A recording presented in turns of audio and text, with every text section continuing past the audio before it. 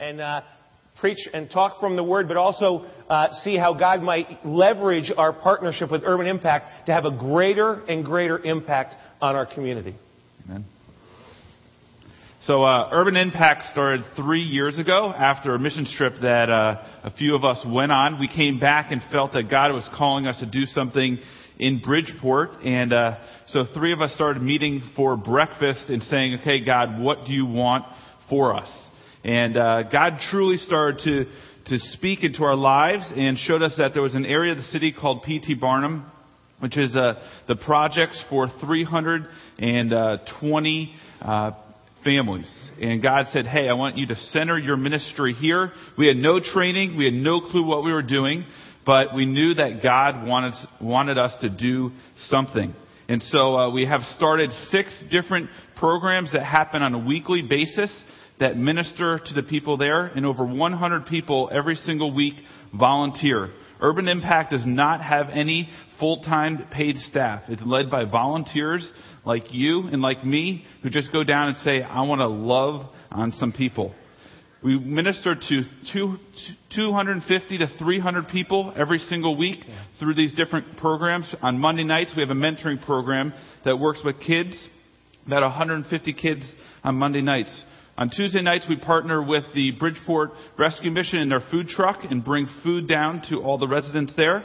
Throughout the entire week, we have people who go into the school, and we have a classroom in the school where we tutor 3 to 4 kids at a time, and we have almost 30 people that volunteer their time every week to go tutor. And then on Sunday mornings, we take kids from PT up here to our 11:30 service and bring them to church, and then after church, we take them out for a meal and some activities. And we are truly blessed by serving these kids and these families. And God has changed us so much, those who have volunteered. Last year, our budget was $50,000 to run these 6 programs. And when when we meet together, we think about that. And when we start at the beginning, we were saying, okay, how are we going to get our first dollar? And now, 3 years later, God has truly blessed us, because I believe that we have followed what He has desired for us. And we want to thank you, BlackRock, for supporting us, for unleashing us to go and to impact an area of Bridgeport where we really felt that God was calling us. That's awesome. So God is doing some awesome things. So I wanted to speak from the Word this morning. I want Jeremy to share stories that he's lived and experienced himself right there in the trenches in PT. So for the rest of you, I got good news for you. I have good news that God is in a good mood today. And He wants to bless you. He wants to teach you from His Word. He wants to show you His presence. He wants to grow you to be a little bit more like His Son just because you showed up this morning. That's good news, friends, right? Well, I got some additional news for you as well. You can't stay here. You can't stay here. You've got to go. Not just yet, but you're going to have to leave. And that's not my words, that's God's Word. In fact, I want you to turn there with me and check it out. I want you to turn to James chapter 1 in your Bible. James chapter 1. In fact, I'll read this verse a couple of times because I want it to sink in. So while you're getting there, I'll read it through once, but we'll read it again. You turn to James chapter 1 and keep your finger there because we're going to look at a couple of verses in James 1. It reads like this. Do not merely listen to the Word and so deceive yourselves. Do what it says. See, this command is at the core of why we do outreach, why we partner with Urban Impact, why we partner with all these different local ministries, why we serve the poor, why we challenge you to get involved and serve, to put feet to your faith. It's because God commands it right here in James 1. Do not merely listen to the Word and so deceive yourselves. Do what it says. It's a divine command to not just sit there, but do something. And God's Word has a lot to say about what kind of things we are to be doing. In fact, Scripture could not say it straighter or more clearly than just a few verses down in verse 27 of this same chapter. As people of God who know the Savior, who love His Word and want to live by its teaching, the Bible could not be more clear about what we should be doing. Read it with me in verse 27 of James chapter 1. Verse 27 reads this way. religion that God our Father accepts as pure and faultless is this: to look after widows and orphans in their distress, and to keep oneself from being polluted by the world. Pure, spotless faith is taking care of widows and orphans, Scripture says, to help relieve their suffering and to serve them with compassion, to expend yourself on those who cannot repay you. This is pure and faultless religion. God says the purest, clearest demonstration of His love is this: serving the poor, the oppressed, the marginalized, and the broken. Again, those who have nothing to offer in return. It's the exact population that we serve through our partnership with Urban Impact. So at the beginning of our ministry, we really didn't know what the poor looked like in PT. We knew that there was poverty there, but we really didn't know kind of how to deal with it or what it looked like. And so we started this program where we brought kids to church here. And so one Sunday morning, we brought this girl, Tatiana, to church. And so she came here and went to Sunday school the hour. And then after Sunday school, we took her out to a pizza place, and we were having some pizza. And after she finished half the pizza in a foot-long meatball sub, our volunteer asked her, "Tatiana, why are you eating so much?" And she said, "I haven't eaten in 4 days." You see, a lot of times I think for me, I thought poverty was something where people didn't eat for days was in Africa. Yeah. Or in these far off places. I didn't realize that it was 4.5 miles from here where a girl is going hungry. 3 weeks ago, we started up our Monday night primetime ministry where we mentor kids. And one of the questions I had our mentors ask the kids was, "What's something that you would like on your birthday?" And I was shocked to hear this one, that a girl said, "I would love to have a birthday cake." 5th grader. She had never, ever had a birthday cake in her entire life.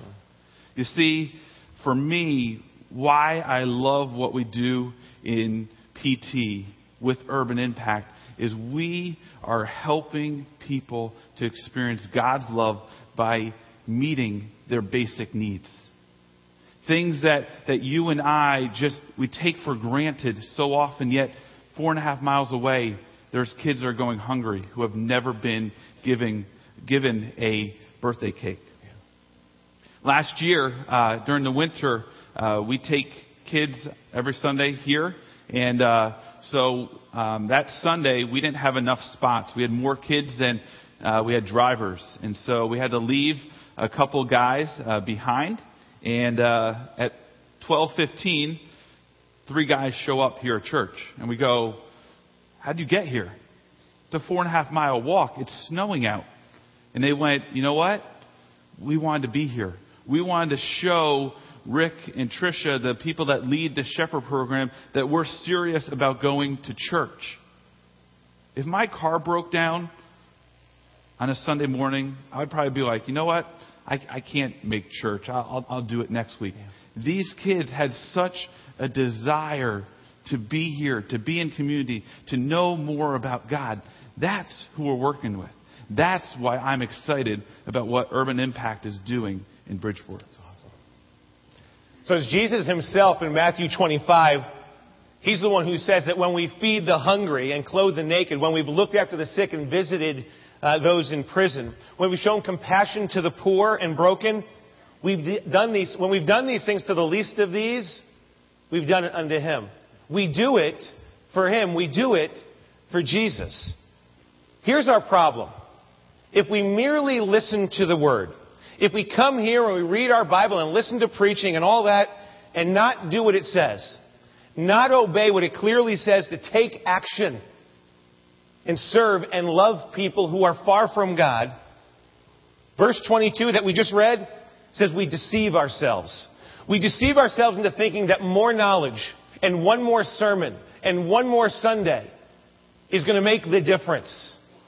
When God's after our hearts, He wants our hearts. That's why you have to take something in, but you got to give it away. It's got to go out. You know, God demonstrates His love for people, especially those who are far from God, not in a church service. He does it through the love and compassion of people who go to where they're at and serve them in love, not looking for anything in return. So the preaching and the teaching and the Bible study, it's all good. It's necessary. It's wonderful. I know that. It's granted, it is. But Scripture says, do not deceive yourself. Do not merely listen to the Word, but do what it says. A friend of mine described this self-deception as primarily a heart problem. We were in the prayer room right over here just a couple of weeks ago. And he says, I know what our problem is. And he described it this way. He said, too big, too little. He said, too big, too little. He says, our heart is not big enough it's not big enough for all that our mind can absorb. So we're always looking for more, but our heart is small. That's our problem. You and I don't lack knowledge. We actually lack love and compassion. That's the honest truth. We're prone to this deception, friends. You and I have a heart problem. So what do you do? What do you do? Those of us with big heads and small hearts. How do you beat this self-deception? Well, turn with me now back in Scripture to Mark chapter 6. We'll camp out for the balance of the service. Mark chapter 6, and we'll start in verse 32. While you're getting there, this is a well-worn passage. You know it, where Jesus feeds a group of 5,000 on a hillside. The 12 disciples have just returned from an exhausting time of ministry. And Jesus encouraged them to say, we're going to get away for some rest. We're going to recuperate from a long stint of ministry. And we pick up the action here as the disciples and Jesus are trying to get away in verse 32. I'll start reading in 32. So they went away by themselves in a boat to a solitary place. But many who saw them leaving recognized them and ran on foot from all the towns and got there ahead of them. When Jesus landed and saw a large crowd, He had compassion on them, because they were like sheep without a shepherd. So He began teaching them many things. By this time it was late in the day, so His disciples came to Him. This is a remote place, they said, and it's already very late. Send the people away so they can go to the surrounding countryside and villages and buy themselves something to eat. We'll stop there for a moment. I want you to notice the response of the disciples and contrast it with the response of Jesus. Now, they're all tired. They've all had exhausting ministry. They're trying to get away. They're trying to sneak away to get some rest. But people from all the surrounding towns, they're watching and they're following the way the boat is going. There was no sneaking away this time. But Jesus sees the crowd that greets them on the beach, and He recognizes they're a bewildered, frustrated, desperate bunch. They're like sheep without a shepherd, is how Scripture describes it. So out of His heart of compassion, He begins to teach them and minister to them what they need. His heart is moved by love and compassion for helpless people. The disciples, on the other hand, they see the situation much more logically. They analyze the situation. This is a remote place. It's getting late in the day. A lot of mouths to feed. Better send them away so everyone can get food for themselves. It's a reasonable, logical, really a strategic plan for taking care of a large crowd of people who need to be fed. It's a well thought out solution. It is, however, devoid of compassion. It is based on an every man for himself attitude. You mind your business, I'll mind mine. You take care of your needs, I'll take care of mine. It's a well-devised logical plan, really, just absent of any love. You see, these disciples, they too had a heart problem. Too big, too little. I want you to take note of Jesus' solution to feeding this hungry crowd of broken people. It's found just in verse 37. Jesus' solution, He says to the disciples, you give them something to eat. You give them something to eat. Jesus says to His disciples, actually I should say, Jesus currently says and formally said to his disciples, I want you to give these people something to eat. You see, Jesus' solution for meeting the needs of spiritually hungry, desperate people who are willing to walk 4.5 miles for a church service, for community, to learn more about God, his directive to you and me is, I want to use you. So you give them something to eat. When Dan mentioned that he was going to use that, I knew exactly what I wanted to share at this part. Because when we decided that we were going to work down in PT, I drove down by myself and entered the projects all by myself right at the beginning. And I remember standing in the middle of the projects going, Jeremy, you're an idiot. You're an idiot. You have no clue what these people have endured, what's going on here. You have no training. You're going to get shot. You might get arrested because the cops think you're here to buy drugs. You're the rich white guy from Shelton who's going to come down and help the poor. My head is my head. But what God has taught me over the last 3 years is as long as I bring my heart down there, God will use me. Okay? As long as I bring my heart, God will use me. A couple weeks ago, right before we started up our fall programs at the school, I went down to put up some signs and to talk to a couple people. And while I was down there, one of the girls ran up to me. One of the girls that we've worked with for the last 3 years and who I've kind of gotten to know.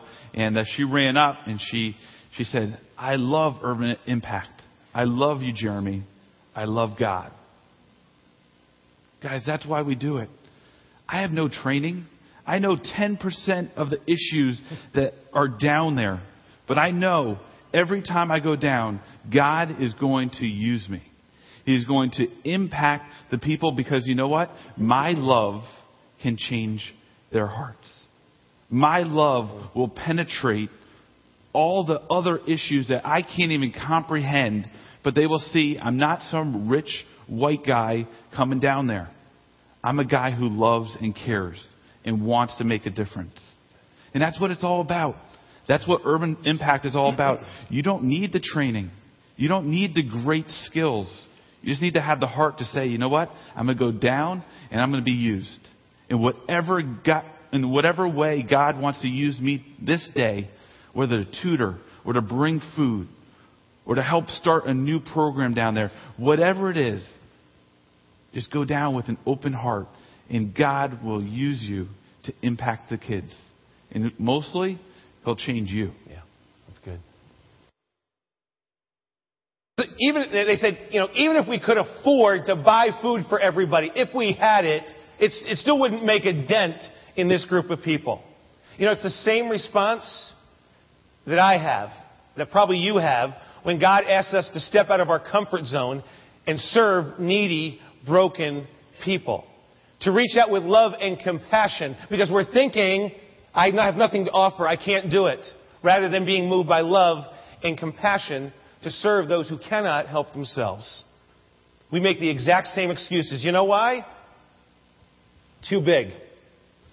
Too little. So what does Jesus expect from us anyway? What does He want from people who got a lot up here and too little down here? How do we move into this and get over our deception and serve and give? How do we really help anyway? Well, the answer is found in verse 38. Jesus asked His disciples, well, how many loaves do you have? Jesus says quite simply, what do you have? What can you give? What can you share to meet the need that's in front of us? That's what Jesus expects. To figure out what do you have to give, what do you have to share that can meet the need. He only asks you to give what He's already entrusted to you and given you. He says, share what you have, offer it to me, let me bless it, and I'll multiply it. He only asks what He's already given you. Maybe it's a Maybe it's a keen mind. Maybe it's a skill. Maybe it's an ability. Maybe you can read, so you could teach a child to read. Maybe there's some resource He's given you. Maybe some expertise. Maybe it's just a willingness to hug unlovable people. God says, if you give me anything I've given you, you give it back, I'll bless it, multiply it, and use it to build my kingdom. I'll use it to draw people to my Son Jesus. That's what God chooses to do. You'd be amazed at what God can do with meager, rather humble resources. You see, Jesus' solution to meeting the needs of people around us, those who cannot help themselves, those who are harassed and helpless, who are kind of operating like sheep without a shepherd. You know what Jesus' solution is? It's simple. It's you and me. It's you and me making ourselves available. Allowing our heart to be moved, even when our head is telling you, you can't do anything. That's what Jesus' solution is. He says, you give them something. I'll take it, bless it, multiply it, and I will do work. And you'll be amazed at what I do. Just watch me. So you give them something to eat. You give what you've got to share, and watch me work. That's Jesus' solution to meeting the needs of a broken, desperate world. So one of the things that I've learned over the last 3 years is one of the major issues down at PT is there are no male role models. And because there are no male role models down there, there's an endless cycle of men disappearing from lives around them. And it breaks my heart because you just see moms. That's all you see is moms. Moms with their kids. Moms trying to help their kids, but there's no men. And this last week we had an issue. Our issue was that last Sunday we only had 11 spots in our vans to take kids up here. But we had 22 boys who wanted to go. If we want to stop the cycle, it requires more seats in our cars. It requires more of us to end that cycle. You know what's hard? Who wants to give up their Sunday for 3 hours to go drive some boys that are going to be crazy in your car? Who are going to go out to lunch and it might kind of be embarrassing for a moment or two at a restaurant? But how great would it be if this church, if you and I were able to change the cycle down in PT? That men or boys would grow up into men because they had role models of what it truly means to be a Christ follower, a man of God. One of the great stories that we've had happen this summer, and it just brings together all that we've done down in PT over the last 3 years and why I will continue to do this the rest of my life. We wanted to take some kids to summer camp. And we were like, we're so excited. We got all these donations that we're going to have all these kids signing up, that we're going to have to kind of pick our top kids to go. We had 30 spots open to take them to summer camp for an entire week. A month before, we did not have one kid signed up. We're going, what's wrong? And so we go and ask them, and they go, we're scared. We don't want to go because we're going to go into the woods and we're going to be eaten by bears. Literally. That's why they would not go. So we convinced 8. We bribed them. We begged them. We bought them sleeping bags, everything that they would need. We went to their door and pulled them out of their house that Sunday morning, taking them to camp. And you know what? For a week of camp, it was hard. The counselors were tested. They had to discipline these kids. They got into some fights, and you're just going, is this really making a difference? And one of our leaders went up late, and she got up there on Friday, and they did a campfire, and she wrote an email.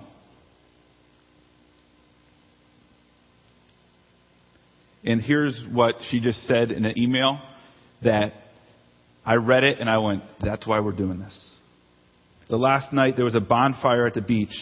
The counselors were leading the campers in all the songs of the week. They were singing the song, How He Loves Us. And Dave, who earlier in the week had to discipline two of the boys for fighting, was standing behind one of the boys. He put his arms around him gently as they sang. Another boy from the group came up to get Dave's attention, so Dave let go of the first for a moment. Well, the first boy pulled Dave's arms back around him tightly and held them there for the remainder of the song. The second boy climbed onto Dave's back for the rest of the song. It was such a beautiful moment to witness. These two boys were by far the most resistant to authority and difficult for the counselors to handle. But here they were, wanting affection and attention from the man who they had known for less than a week, but who constantly marked and held boundaries for them and was showing unconditional love for them. These two boys were named Matt and Devon.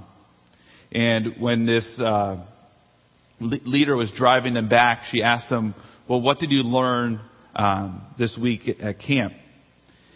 And Matt said, I've learned from God that I really need to change my attitude. I really want to change my attitude for God. In working in PT, for a kid to say he wants to change his attitude on his own, that's a home run. That's something that you beg God for each and every day, that a kid would choose that. And here's Devon. I pretty much realize that I sin all the time, and I really want to change that. I learned that God loves me no matter what I have done in my past, so I don't need to worry about that. I don't fear death anymore. I used to fear dying a lot.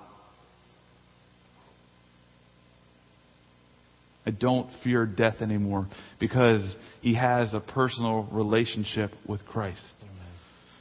That is what it's all about. We have some eager kids. We have some eager adults who are saying, come help. Come love on me. I would love for you to stop by our booth to figure out how you can have your heart impact the people down in PT.